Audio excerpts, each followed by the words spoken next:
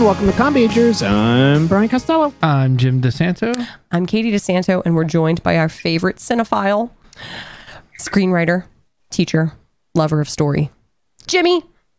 Hey, hi guys. Welcome back. Welcome back. Happy to be here again. Oh yeah, I've been waiting for this one. Oh my. I wish it was under better circumstances. This could be a part 1 of 3 episode. We could do a 3-parter on this movie. I don't want to. I was Three? thinking, Why could we would you wanna shrink do this 3 down to episodes 20 of- minutes? There's so much to talk about with this film. Yeah. There is There no actually way we're is. going to get to everything. There's like 3 movies packed into here. There's Actually. so much And like going 6 on. No, movies that no. went unmade that There are- they thought they were making there at are one point. there are very small parts of 13 movies put Yes. into this. But we are actually this week talking about a film that posits a reality less likely than Dennis Quaid actually being the age he said he was in The Rookie, as we talk about John Woo's Face Off, a classic, air quotes, of the late 90s film era. But first, as always, we ask the most pressing question of every episode. What is everybody drinking for Face Off? I'm having some Elijah Craig Barrel Proof in my Jedi tumbler. Looks like the pour is a little heavier tonight. It's, Is that because of the movie? It's a normal pour. I add water because it's a really high proof. You were supposed to buy into the Yes. the story of that. Also, yeah, I broke a little purple pill and dropped the powder there's, in here. There's some cocaine in there. Oh, love it. That was one of the recommendations for the film and drink pairings. Was just Lots some of recommendations, straight whiskey. lots of talk Yeah. about this film in the lead I up don't to know. this episode. Don't you worry. I feel like Whiskey Neat is a sophisticated Katie's thing, got- and not this movie. Katie's got 2 drinks. One of them's already started to curdle. Here we go. Okay. So Melissa Schrader had a great recommendation. Mind Eraser. Here we go. Oh, I haven't had one of those since college. yeah. You're supposed to drink it with a straw. Holy Hannah. What is a mind eraser? By? Yeah, It what is in is that? supposed to be, because you know Katie had to doctor it a little bit because we did not have Kahlua. Oh, God. So that was rum chata, some vodka, and a little tiny spritz of some soda. Ugh. Oh, But So nothing at all like the drink actually is no. supposed to. Right. Well, It's no, not it was close. pretty To be close. clear. Actually, no, To be clear. I just had to change the Kahlua. This, though, I'm much more excited about. This is called a Cinnamon Toast Crunch because I had to look at what else can I make with rum chata. You can make this because, of course, Katie had in the closet some Fireball. Of course you did. So Why this wouldn't you? is Why wouldn't it? rum chata, I Fireball whiskey, and vodka. Yes, it is. I think Nicolas Cage has this Fireball label tattooed on I his think body you're in this right. movie. Also, I prior thought- to the company existing. Cinnamon Toast Crunch is a perfect pairing for this film because this is a strangely childhood reminiscent mixed with alcohol, making it kind of an inappropriate beverage for an inappropriate film. I will. Yeah, I have something to say about that right when we're done this. But Okay. Wait, Katie, Jimmy, what is that around the rim? I'm sorry. Is that like Cinnamon sugar. It is cinnamon sugar. Nice. Okay. Yep. All right. wait, Cool. did you actually get that from the cereal bag, or did you actually make it? That would have added a whole other level. Whole other You level. should have put some floating. I should have just floated some. Yeah, we've got that cereal. Yeah, right, Kevin? Eva Absolutely. loves It's her favorite. Cinnamon Toast It's favorite. Crunch. This is delicious. Jimmy, what do you have? I'm trying a new cognac today. You know, I We love your This is cognac. called Revanche. Yeah, I go to the liquor store and I'm like, you know what? If when I'm out, I'm like, let me try something new, you know, and I get it. And this is called Revanche. It's actually really good. It's like a VSOP. It's nice. I mean, kind of like what you were saying, Jim. Maybe a little too sophisticated for this movie, you know. Yep. But whatever. There is nothing sophisticated about this film. Yeah, I think there are people that think drinking straight alcohol is like a crazy thing, but I feel like with some of them, there's a level of sophistication in that. I agree. I think it's whether you're doing like a shot of Right, Jameson versus like sipping on a little whiskey and water. It's different. It's different. Different. Fireball. Fireball. My Fireball. beer this week is kind of like my experience watching this film. It's Radiant Pigs. It Ain't Easy. Double IPA. I like and- the astronaut. Very cool. And I'm very excited to be debuting my new beer mug from Dugout Mugs, which is a company that takes the barrel of wood baseball bats, hollows them out, seals them, and turns them into pint glasses to drink your beer out of. Mine, of course, has my favorite Mets logo on it. Let's talk about what a step up this is from your usual plastic large cup. Beer probably tastes better out of that. It does. You look fair. more sophisticated. I do. I feel more sophisticated. It's very unique. I, of course, got the Mets logo on it. I originally wanted the movie poster from The Rookie to be lasered onto it. Just Dennis Quaid's face. That's all you really need. Due to copyright issues, I was unable to get that done. We're gonna work that out. Yeah, I gotta work behind the scenes. I'll just do a little sketch of Dennis Quaid for you. I'll do that. I was actually wanted the nuns. That was the problem. Oh, that's good. Scattering the rose petals. Yeah. That's good. Yeah. Okay. Run down. I start to wonder where this is going to go. Don't you worry about it. I had a suggestion. Oh, Don't you worry about it. Here we go. It's as good as we can do. That was actually as good as we can do. It's kind of like an old West news reel. Yeah. I like it. Hear me. Fallout is the movie of the day. Castor Troy and Sean Archer are mortal enemies. One a hardened criminal, and the other a man of law. When Castor kills Archer's son, he raises the stakes. Archer will stop at nothing to exact his vengeance. Turns out, killing Castor isn't the end of the story. A dead Castor's brother is the only one who knows where the bomb is. Stay with me. New story. The only way to get dead Castor's brother to talk is a face-off.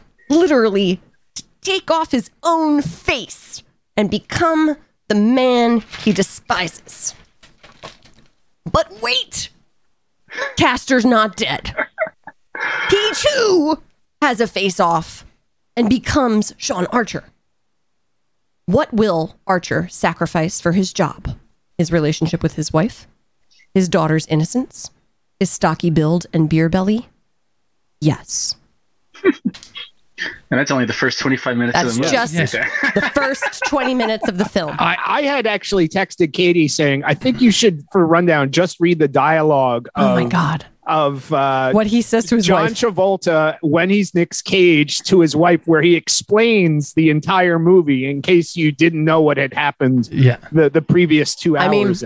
That was probably a good decision. There was a whole season worth of 24 plot lines in this 2-hour movie. I don't know if we I think ever every saw plot from the first 5 seasons of 24 might have been in this. I'm pushing back. We never saw a 24 that was this implausible and poorly thought out. Yeah. Brian texted and said this movie is like overindulgent. And the only thing I can think of is that it's not overindulgent because it's not too much of a good thing. Like it depends on how you take that word. Yeah. I know what you're saying. Like the movie is overindulging. They basically thought every thought that they had. They were like, "Yep, that's a great idea. It's in the movie. That's a great idea. It is." Have you guys ever seen a John Woo movie before? It's true. We can have that discussion. All right, let's grade Face Off before we get too far into this on a scale of A+ through Chris Monero's The Rookie. Again, congratulations, because Chris Monero won his league with this team. Good job, coach. He is trying out for a major league team working at some high school athletes. field this weekend, probably. Don't recommend Jimmy, any more movies. You should wait 10 years. What do you give us, Jimmy, grade-wise? Should I explain it first or just tell you the grade? Hit us with the grade. Hit with the grade. I want to know the grade. Yeah. Okay, ready? So, guys, this is a B+ for me. Okay, this is a B+ for sure. Guys, I remember watching this in the theaters in high school, right? And I actually loved this movie. Did you guys see this when you were younger? I did. Senior year, baby. Okay. Graduation week of senior year came out. So it's okay. So there we go. So I've seen it tons of times since, as a teenager and in college. But I have to confess, I probably haven't seen it in maybe 12 years since I watched it in preparation for this podcast. I was kind of dreading watching it again because, I was worried that it was not going to hold up at all and a piece of my youth would be gone. But I watched it this week, guys, and found, guys, that it is every bit as good as I had remembered. This movie is awesome. What are you talking about? Right. Katie, go get your mouthpiece. Here.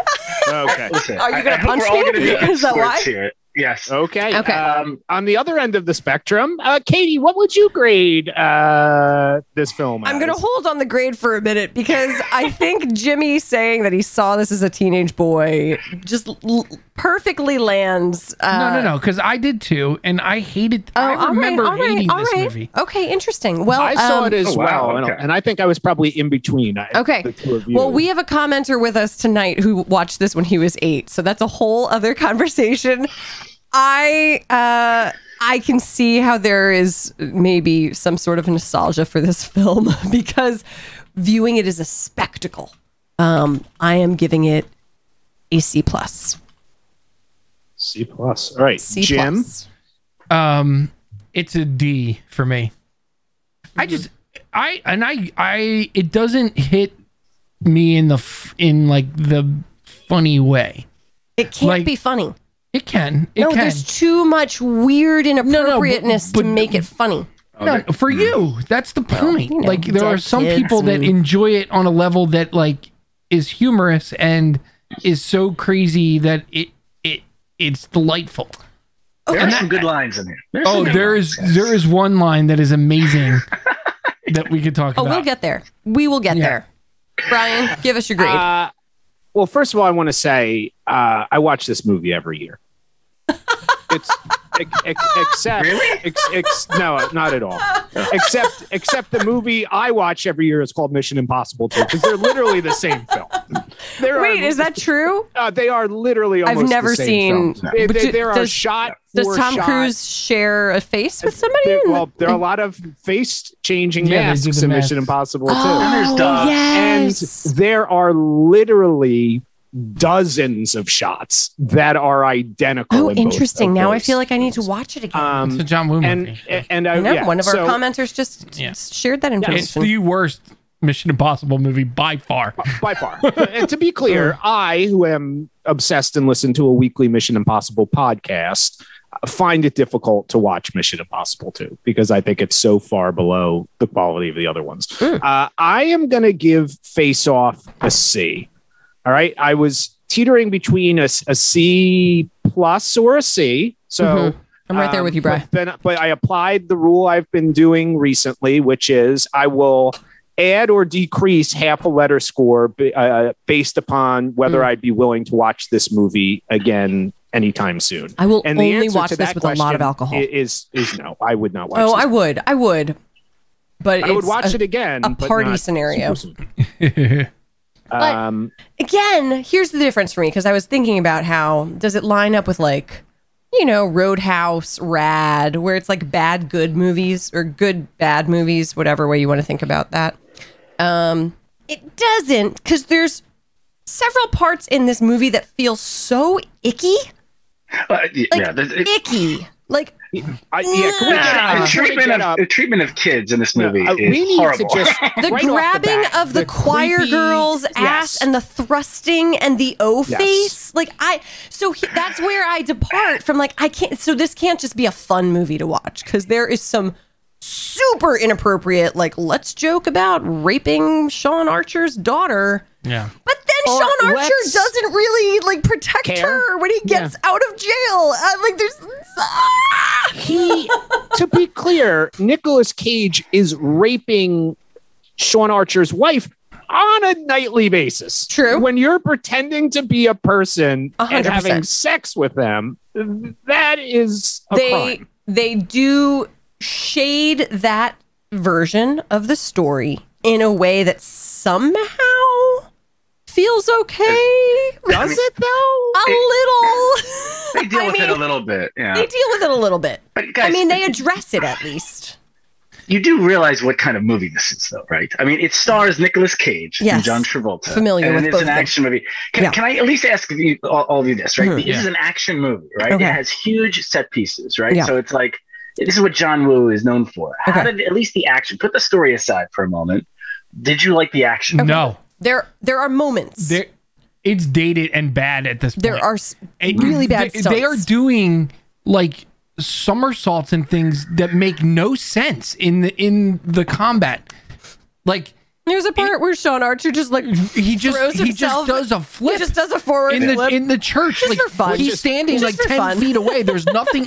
He's not doing a flip to even get behind cover. He By the way, does a flip in the open. The same flip Tom Cruise does in Mission Impossible. So here for me is the difference. The boat scene's a bad take on the Indiana Jones boat scene. We watched Without Remorse, which was not a great film, but. Oh, well, you're that's not watching. Fair. No, it is fair because I think there's something you said for like, okay, he's a Navy SEAL, right? He's traveling with Navy SEALs and dealing with like hired assassins, right? Well, this is a weird. There's a weird thing happening here where like, what is John Travolta's position? He's an FBI agent. He's an FBI agent. The man goes from like not being able to hit a human who's moving through space to like flipping a jug up in the air and being like. I think it's fair to compare it to something like John Wick. Obviously, there's years difference, and John Wick is like an elevation of the action.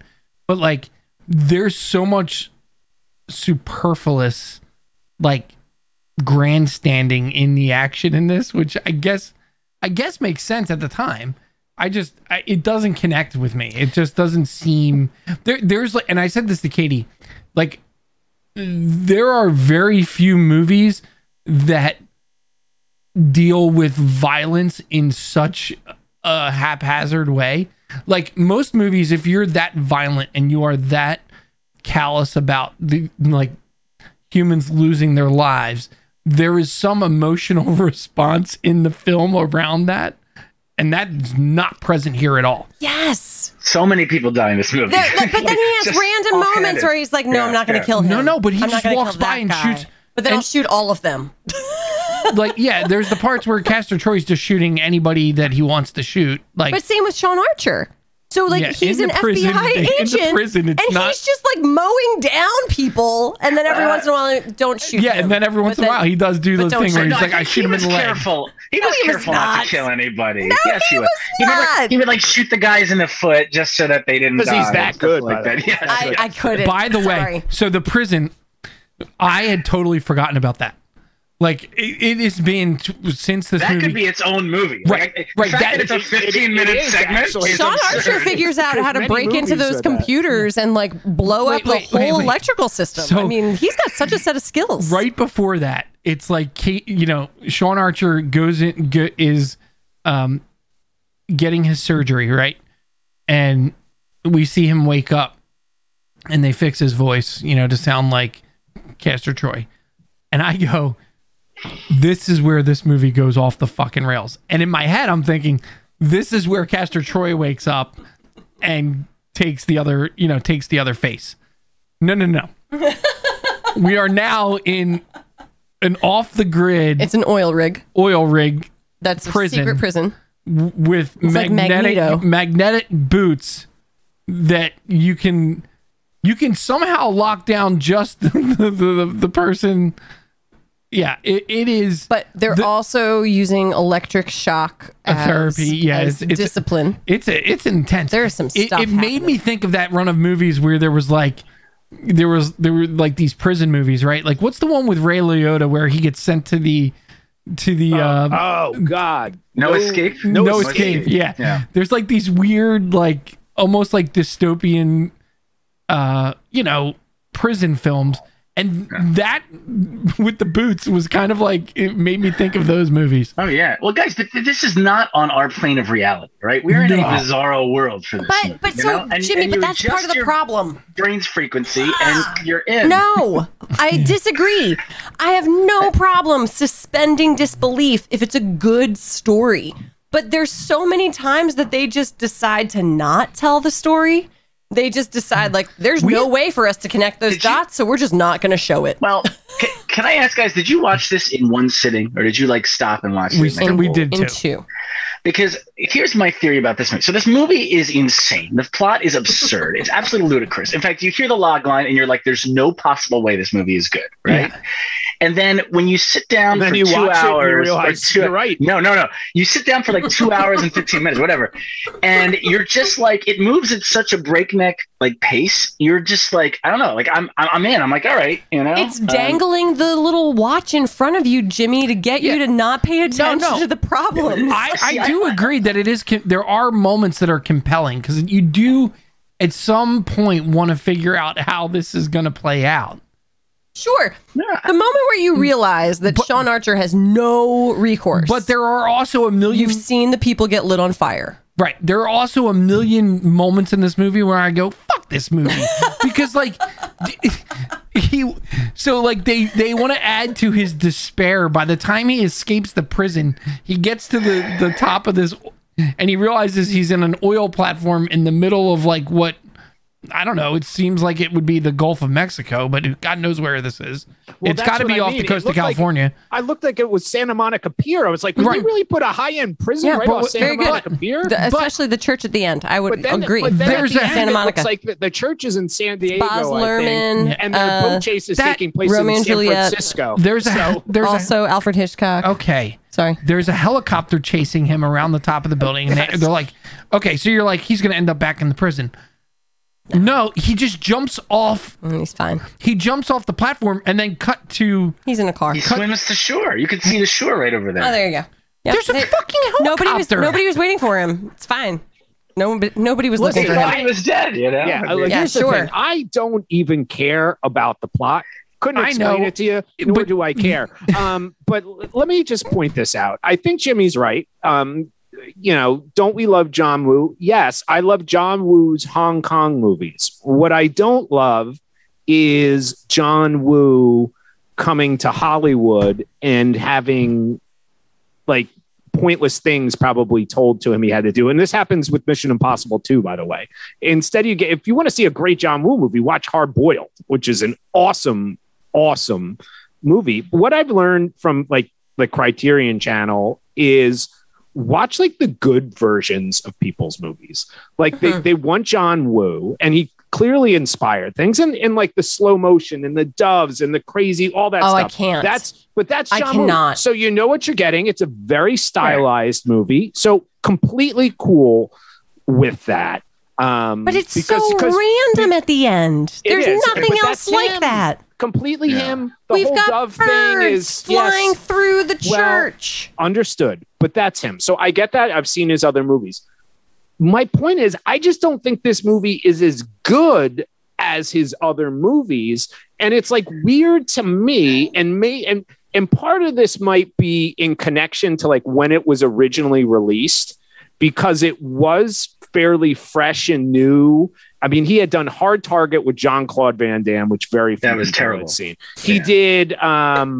What's the one? The one where it was Travolta and Christian Broken Arrow, which did okay at the box office. That was an okay movie, but it wasn't as stylized as this. Right. So then you get hit with Face Off, right? It's June of 1997, right? It's released the week after Batman and Robin.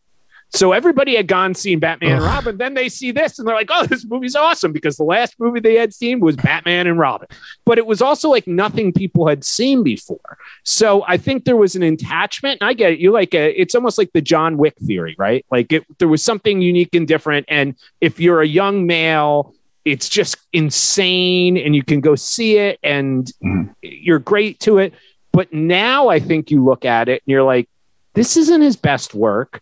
Yeah. And there's just so much better action that has been done. Even by him, there's so much better. Like if I'm going to watch again, and this is only me, if I'm going to watch a John Woo movie from the late 90s, I might as well watch Mission Impossible, because at least it ties into a franchise with other good movies, and I'll kind of get through it. And I actually think there's some better stuff in it. The motorcycle chase is far superior in Mission Impossible 2 than that awful boat chase in this movie, I think. So there's elements of that. I just think if you're going to go for kind of a watered down Hollywood-esque John Woo, this just isn't the one I would go with. And I was upset. Unlike you, Jimmy, I was not as worried about it not holding up. I thought it was going to be so crazy, so out there, which it kind of is, that you just eat it up.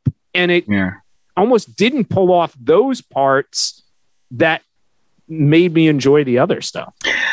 I don't see this as much of a departure from his other movies, though, is the thing. Even the Hong Kong ones, it's like, because it's like you have those, Better Tomorrow, Hard Boiled. It's like you have a cop that's mowing down 50 guys in one scene, and it's like it's so flippant about murders and stuff, I don't know. I don't know what it is, but I would like to discuss the two things that are so overdone in this film. Number one is Nicolas Cage's ridiculous faces, which I can only describe as his orgasm face and the look of insanity. Is that what it's supposed to be? I was trying to remember. Is this the beginning of the lore of him? I'm sorry. Yeah.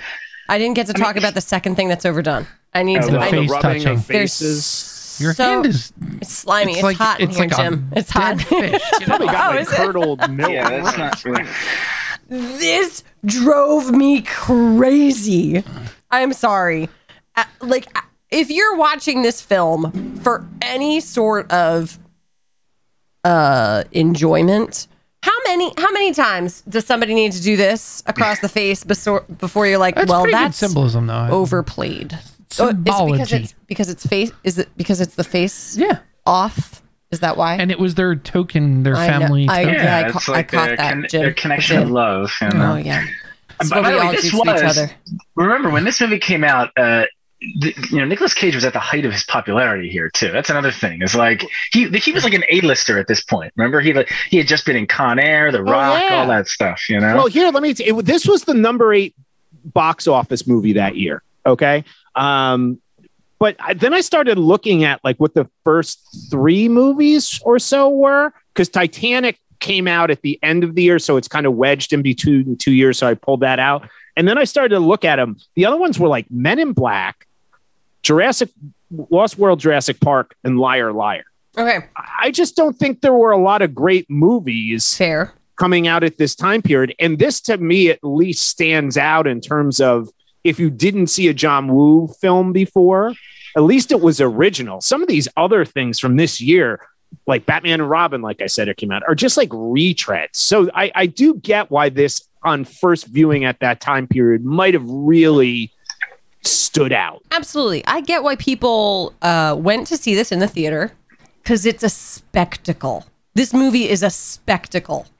But Jimmy, to watch it now and say it's still good.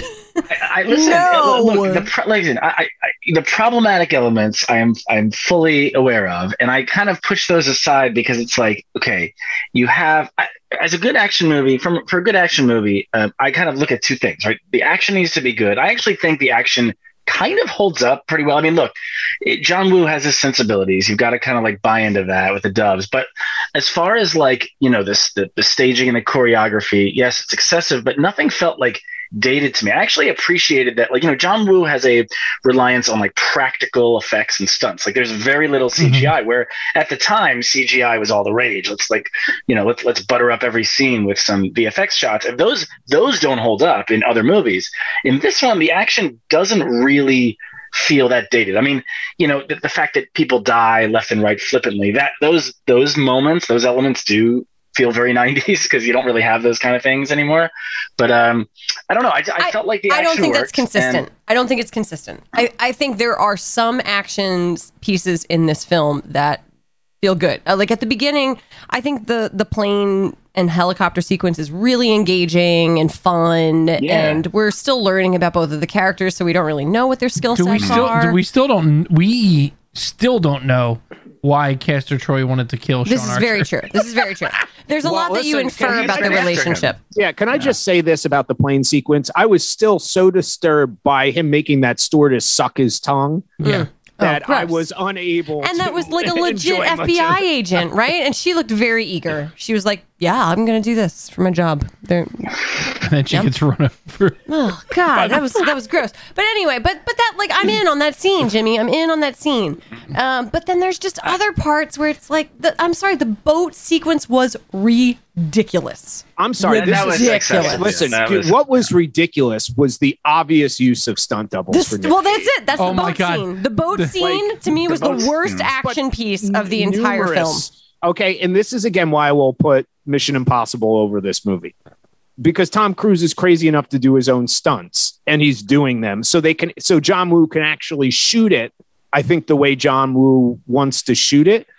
The use of stunt doubles in this movie was so obvious, so absurd. It made me think of, it made me think about when I went back and watched another film from this time period, GoldenEye, with Pierce Brosnan. And it was so obvious when the stunt double was being used. And that's when I say, Jimmy, I like his use of practical stunts as well and not using CGI. But if you're going to use, maybe they should have used some CGI to make it more believable that these guys were in the stunts. Well, when the boat, and part of it is, so by the way, is just, it's not, and I think John Travolta is actually a great actor. To me, he's not that viable as an action star. I just totally agreed. Especially for a John Woo movie, like the idea of him, you need like Nick Cage, I could kind of buy into, but you need somebody like who is really athletic, who can move, who can do all these things. And you look at John Travolta, I'm sorry, I know he's a dancer, and there's no way that John Travolta of the late 90s was physically fit enough to be doing any of that. I totally agree. I don't buy him as a pilot who is trained in. He's literally a pilot. Hand to hand. I know that. I know that he is literally a pilot. I'm saying that the combination of things, right? That this character is a pilot who is trained in hand-to-hand combat, who is also a skilled sharpshooter, who is also a A+ computer whiz. And just like take down foreign computer systems and there's a whole one breath. There's a whole like segment of like film buffs that are obsessed with like the representation of technology through the 90s in movies. Like you just hop onto a foreign system and be like, oh, this is how I override this system. Yeah. And so like our friends at Pop Battle, they're they go on that other podcast, Doom Thugs, all the time, and they did a Field of 64, the best technology moments in 90s movies. Obviously, I think The Matrix won. It came down to something with Matrix and Hackers, but there were things like Lawnmower Man, where there's like the representation of the internet and how like you would fly through it. Don't forget one of Keenan's favorite movies, Disclosure, Jim. Disclosure, right? But then there's this where they show like a user interface on a screen in the prison where the most state-of-the-art user interface in the prison looks like a drawing that someone did on like MS Paint. And he's immediately like, I know what to do.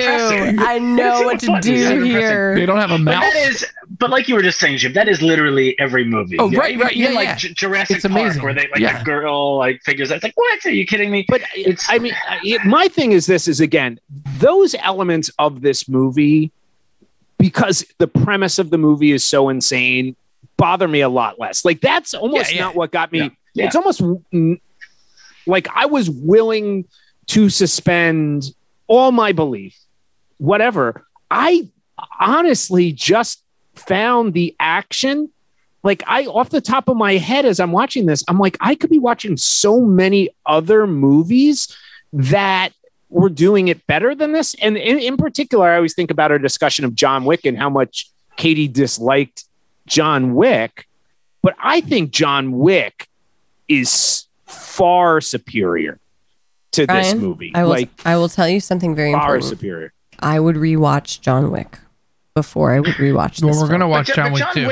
But John Wick is also, I mean, that's like a dance movie, right? It's like there's like choreographed dances with like little filler in between each scene. You know, it's like John Wick is not about story or anything at all. Well, this movie is obviously about story. Obviously. Well, there is a story here. It's just overdone.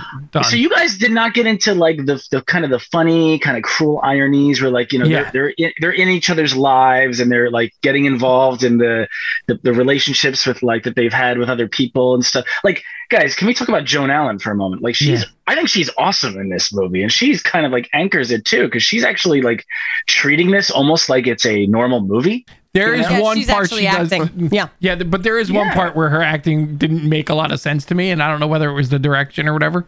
But there's the moment where, as you know, wearing Castor Troy's face, Sean Archer is like telling their story back to her, right? He's like, "Oh, she cracked her. I took a vegetarian to this meat dinner and blah blah blah, all their whole life," and she looks like she can't wait to hear the end to find out who this girl. What girl is this you're talking about? Who is this again? I just still can't get over the piece of the story where John Travolta and Nicolas Cage are supposed to have the same body type. They're not. No, they say they're going to suck his. That's a little liposuction. So we're still living in the pretend land where they are the same height and structure with what and their faces don't even have similar I couldn't shape. Get over that. Like, you're putting this person in with brother immediately was suspicious. Wife was like, this is my husband. Can we talk about Pollock Troy? Because every time he spoke in this movie, it was like, brother.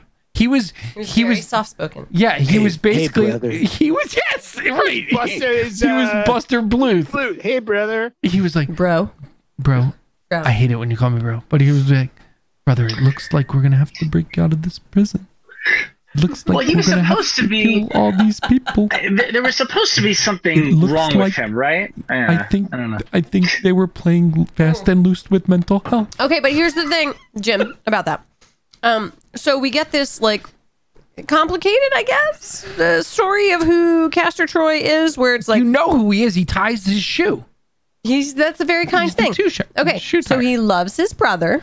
Enough to tie his shoe, not enough to keep him alive. Sean Archer has absolutely no morals or regards for women.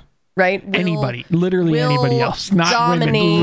Any human. It doesn't matter if she is a choir girl. Fine. I'm talking like sexually, right?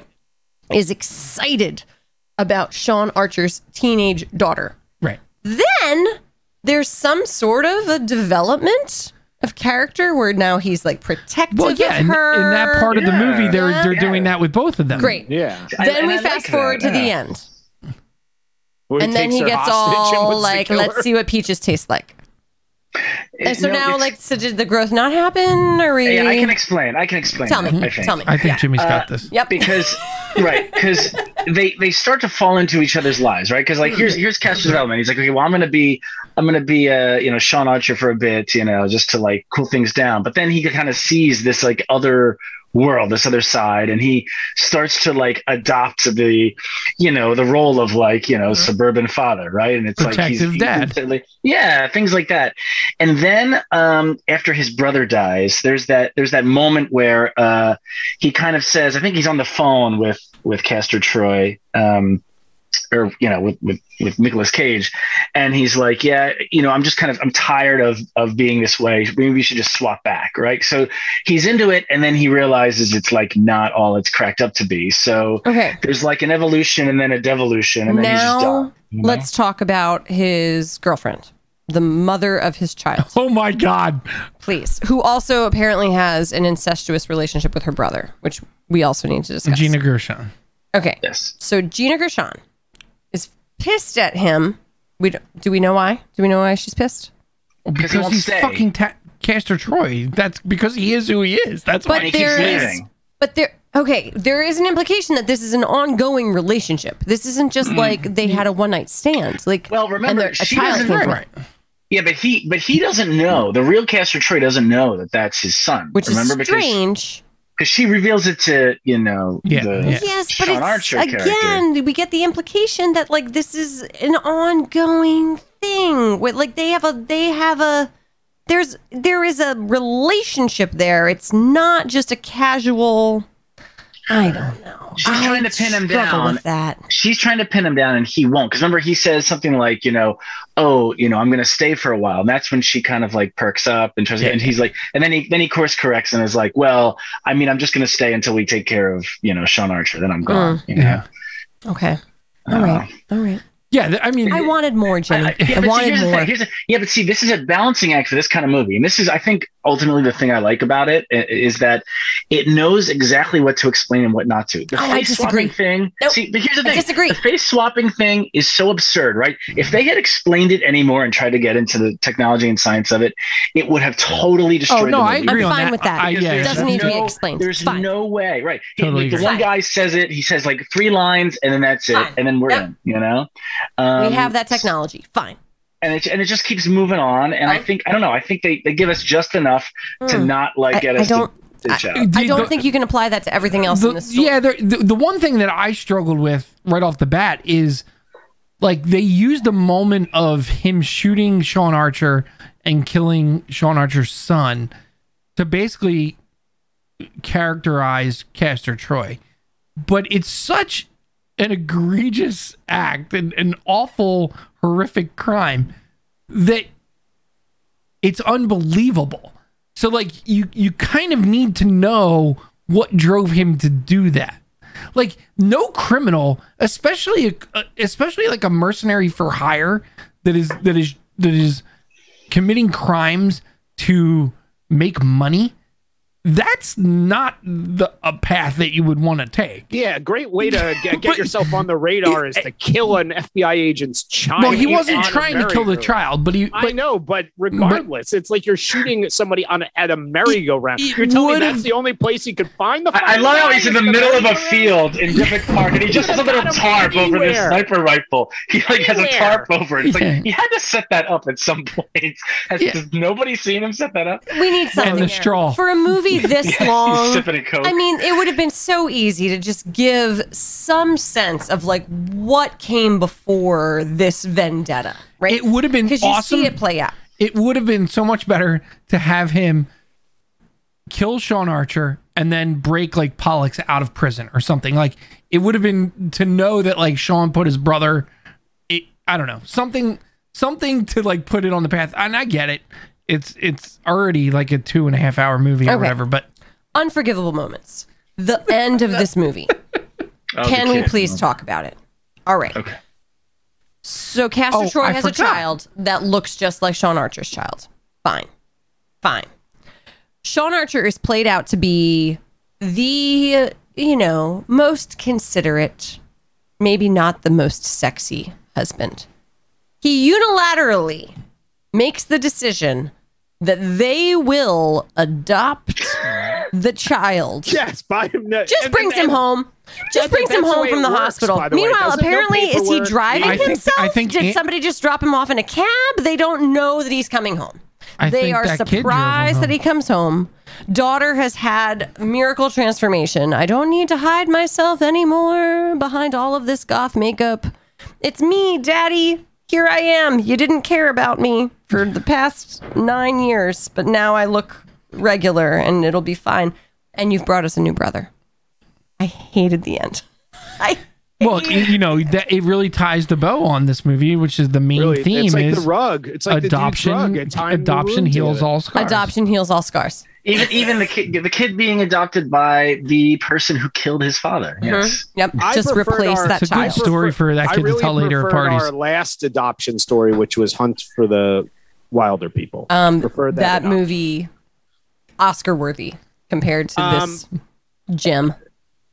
So much of this movie, I envision like sitting on my couch in college and being okay with it, watching it on a 30-inch TV. After happy hour. Probably after the bar, more than happy You hour. weren't thinking with a sober brain. Not thinking, blowing up, amazing, love it all. Yep. Here's a question I have. Katie, if Jim and I were to swap faces and I were to come live with you for a week, would you really not know that it was a different person? So Jimmy, this is the thing, right? Where you're talking about the storytelling, like what's believable, what's not.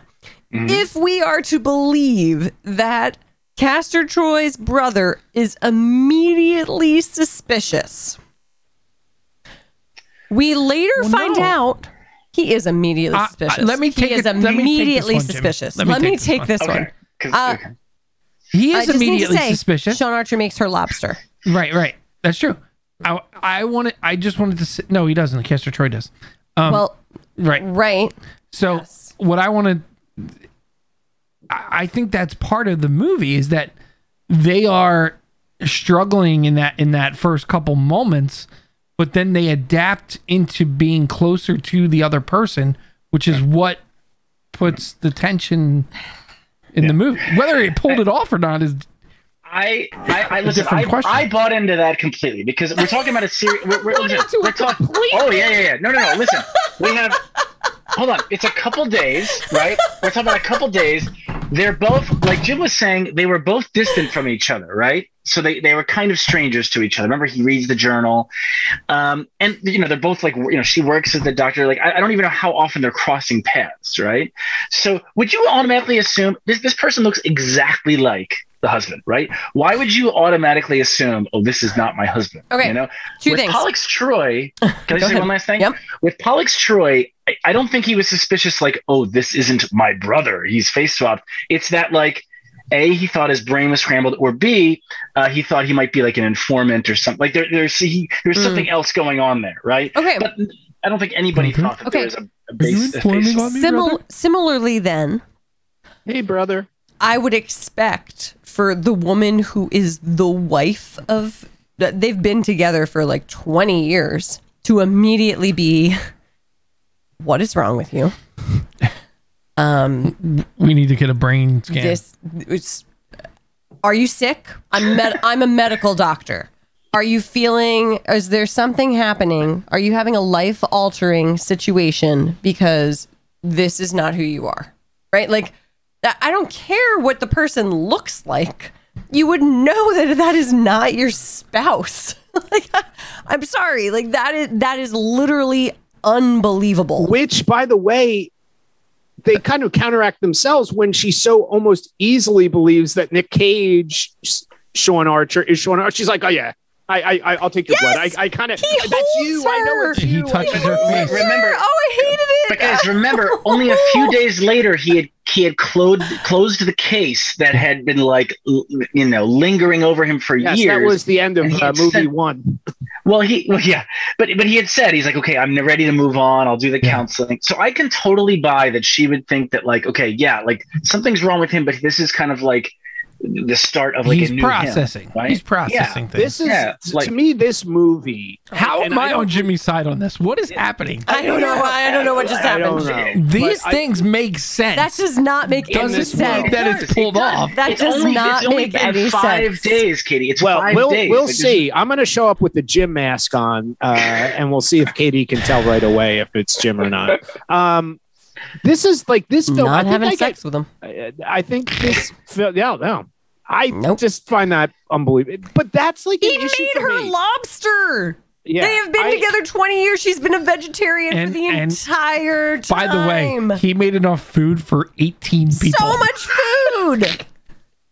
But this is like, to me, like, I think what angers me, and I don't really blame any of the people involved in it, but like this, like, to me, screams the issues with like big studio films, right? Where I felt like so many people were involved in this movie. Like, Katie, you hit on it. Like, so let's do this, and then let's do this, and let's do this. And John Woo probably didn't have a huge amount of power because, he was big and hunk. So he's like, okay, I'm going to shoot it. He wants to do his stylized version. And then you have producers saying this. And then you get Nick Cage and John Travolta, who were both huge at that time, right? Yeah. So they want to be like adding, it's almost in a sense kind of what is happened with the Fast and the Furious movies.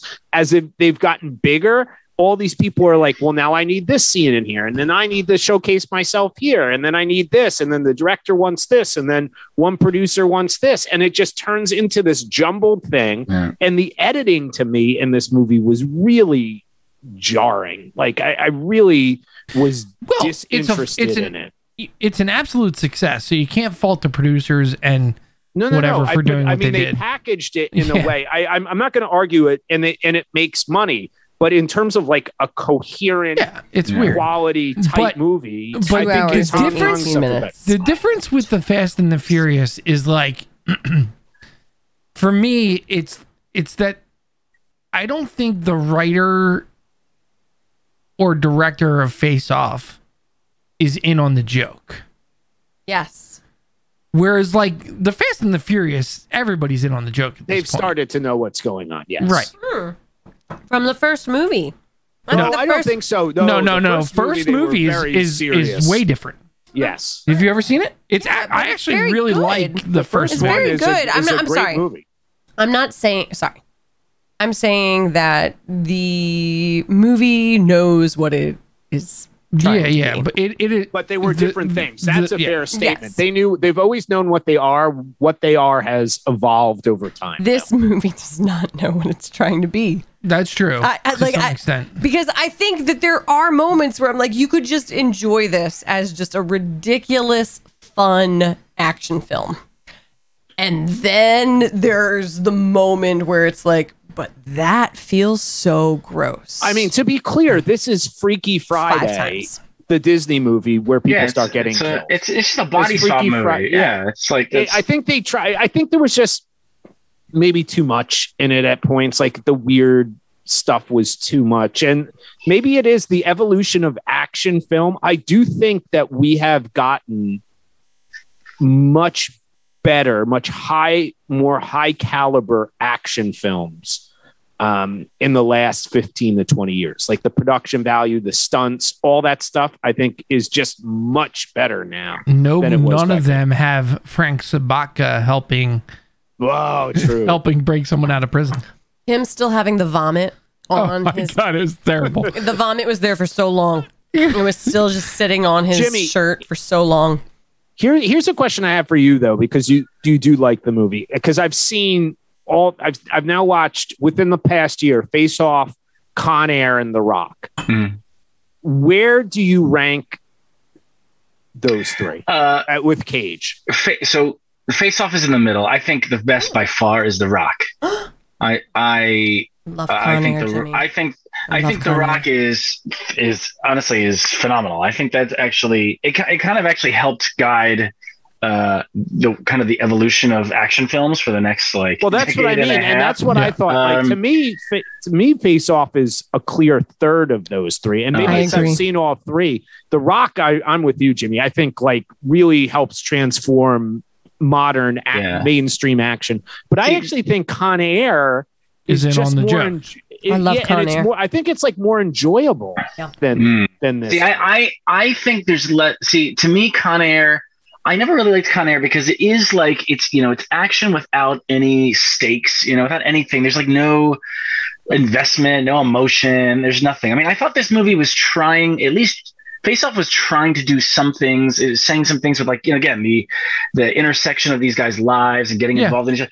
There's something there, even if it doesn't totally pull it off, right? It's trying. That's an interesting notion. It's this idea, the moment where Joan Allen is okay, wait, you know what day it is, and he takes Castor Troy to the birthday of their son, and Castor Troy is forced to stand there and comfort this woman, but he didn't seem to care about that though. Well, did he? You see in his eyes, there's something, right? Well, look, this guy's a psycho killer, whatever, but but you could see in his eyes there was something, right? And this idea that he has to try to comfort her, right? Do his best.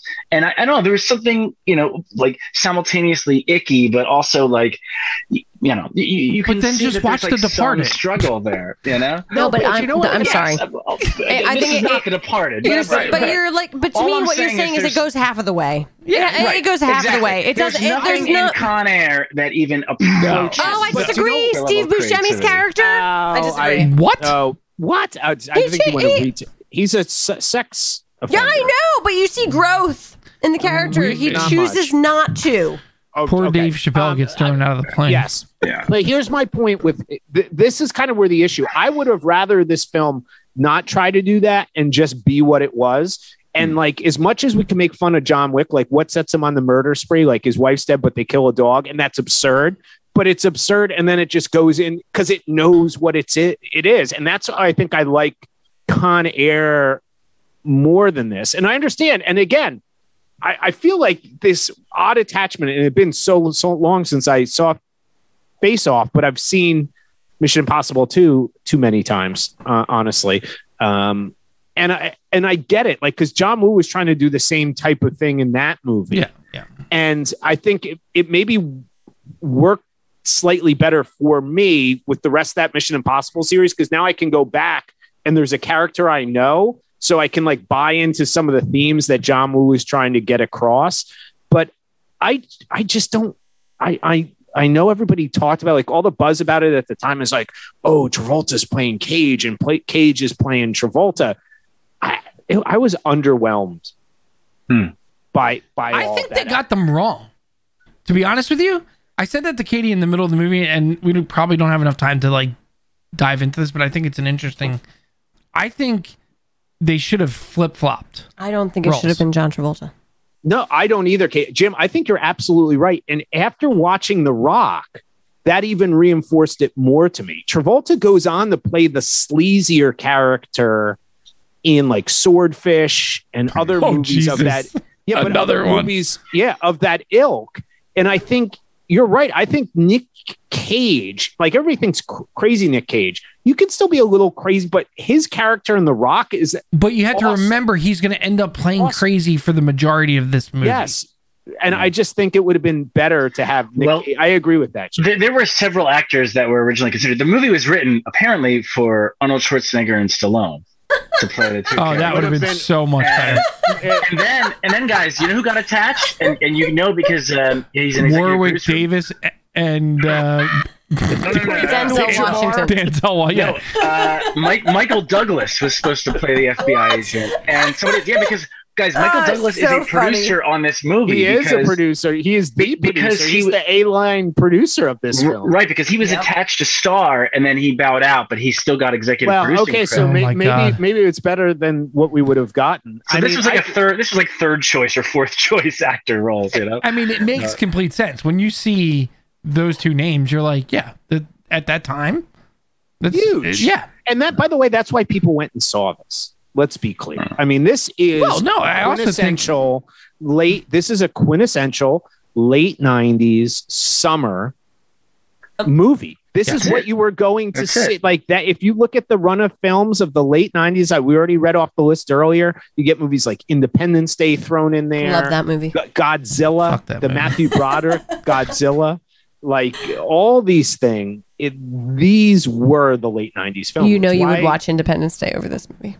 You know. Oh, I don't know that. You know you would. Well, that's a great segue, because here's our question. King of the Hill or bottom of the barrel? Ooh. Would you rank this movie ahead of Judas and Black Messiah? And let me start. Of course I would. Of course I would. How could you not? Brian's not big on Judas and that Black Messiah, but he's kidding. I know he's kidding. Clearly kidding. He's kidding. Jimmy, have you seen Judas and the Black Messiah? I have. Would you put this film over Judas and the Black Messiah? I would not. Okay, sorry. I'm sorry. I would not. So I think we can eliminate that portion. Here's the real question. Would you choose to watch Chris Monero's The Rookie over Face Off? No, The Rookie is a shit burger with shit. So boring. I mean, it's an interesting really film. It is so bad. I am going to tell you something. I would watch The Rookie. Oh, wow. Again before I would watch. Wow. See, no, like I think there's more to dissect in this movie. Yes. No, I think I could laugh at The Rookie. Like we haven't talked about. I'm sorry. There are some cinematic moments in this film where there's like slow motion used. Oh God, the slow mo. He loves slow motion. The cinematography. I'm sorry. No, I don't appreciate the cinematography, but I find it hysterical. And so the entertainment factor of this movie. To me, what's really funny is the unevenness of the cinematography, where there are some shots that are composed so beautifully and make sense as you're looking at them, as like, wow, that makes sense. And then there are other moments where you're like, what the fuck are they doing? The way they shoot the faces and stuff detracts from the emotional impact. It's confusing. So it's the literally three people being doused in fuel and lit on fire, that doesn't feel bad. There's a weird way that is portrayed where it's like, I guess this is okay. Well, they don't want to show the only minorities being set on fire. They're being set on fire. I think it's all right because it's being told in a fun way. The cinematography is very confusing to me. Yeah, there's some interesting stuff. All right, it is time for 5 questions. You want answers? You want answers? I want the truth. I think Jimmy's so mad right now. Jimmy, are you mad? No. Guys, I was actually expecting you guys to throw some tougher punches. Actually, listen. C's, I think that's respect. It is. I did refer to this as the male Pretty Woman in our text chain. Listen, I would watch this film again with a group of people with drinks in our hands, and it would be entertaining. I just feel like there's a bunch of other movies that we have watched that I would pick. Brian, get down here for Katie's birthday. We're renting out a theater. Yeah, that'll be fun. Double feature. What were you going to say, Jim? Bat and Chances. No, I was just going to say, I find Mission Impossible 2 so much worse than this movie. I don't remember it. It's not memorable. I mean, at least this film is memorable. Oh, yeah. I don't think I've seen this film since I saw it the first time. And I remembered parts of this movie, especially, the Nicolas Cage without a face part. I totally remember that. Yeah, I was like, you're going to see the glasses. You're going to see the reflection of the bloody. But he's smoking without a face. That's amazing. I thought that was a nice touch. Interesting. He didn't have lips. He didn't have lips. All right. Okay, here we go. Katie's going to ask 5 questions to Jimmy. Hey, Jimmy, thumbs up or thumbs down on elective surgeries? Yeah, thumbs up, right? Not necessarily face swapping, but elective surgery, sure. It as long as you understand the risks, Sure. Why not? All right. Would you rather only watch John Travolta's film history or the Nicolas Cage collection for the rest of your life? I guess I think I would say John Travolta. I'd have to, because first of all, if I'm going on Cage, you're probably taking on Earth. 3. Yeah, Raising Arizona. There's that, but like 3 times the catalog of Travolta, because Cage has 4 movies a year or something, Mm-hmm. No, Travolta, I think overall has had much better movies, and I would tolerate those a lot more. I agree. All right, Jimmy, if you could switch faces with any person, fill in the blank, it would be blank. Okay, so I guess I interpret that as like be somebody for a day or for a time. I don't know. Yeah, because apparently you can also take their whole body. So I guess right. And like the whole and also their whole life, like an Edgar suit. I guess listen. Why not see what it's like to be a celebrity, right? Yeah, absolutely. I mean, you know what? Nicolas Cage might actually be somebody fun to be. Guys, can you imagine what his lifestyle is like? I can't. Don't want to. I want to. I don't know. I'm fascinated. It's intriguing. I want to know. Yeah, the like mega like the people that are like a cult of personality, like Bill Murray. Like, could you imagine being Bill Murray for a day? Like what that's like? I would want to be The Rock. Interact The with Rock, him, right? like I would The want Rock. to be The Rock for the day. Because yeah. I want to see what it's like to be him. Also, his I guess arms. like you get like muscular implants or something. Yeah, I mean, I want those arms. Yeah. Okay. Favorite question number 4. Your favorite film. Your favorite John Woo movie. He's actually had some good movies. I'm actually not a huge John Woo fan, but I like his early stuff. Like Brian was saying, I don't know if any of you guys have seen A Better Tomorrow. I think it's Chow Yun-fat who he plays like a cop or a gangster or something. And there's one scene where, and it's still to this day, it amazes me. It's shot in one long take, right? And he basically plows through all these enemies, these gangsters in a hospital, and he's like shooting them left and right, and it's all stunts. They're like flying through the windows. He gets in an elevator, he goes up the elevator, gets out of the elevator, and shoots and fights and karate kicks some more guys, and he takes out like 40 guys, and it's all done in one take, no special effects, all stunts, and it's just amazing. You wonder like how they shot that. And I think like that film is probably in large part why Hollywood kind of brought John Woo over. It's an awesome movie. A Better Tomorrow. It's great. All right. Thank you. And our final question, Jimmy, question 5, is our deep thoughts question. This film on Rotten Tomatoes has a 92% rating. What do you think that says about the average viewer watching? The average viewer? Face Off. Oh, I mean, listen, I guess I am the average viewer now, because I think that's probably justified. I think for what it is, I think people, here's what I would say. I think people recognize what it is, and are like, this is probably the one of the better movies of its type. That's what I would say. We should say that we're still teaching Katie how to use the internet. The Rotten Tomatoes score of 92% is actually the review score.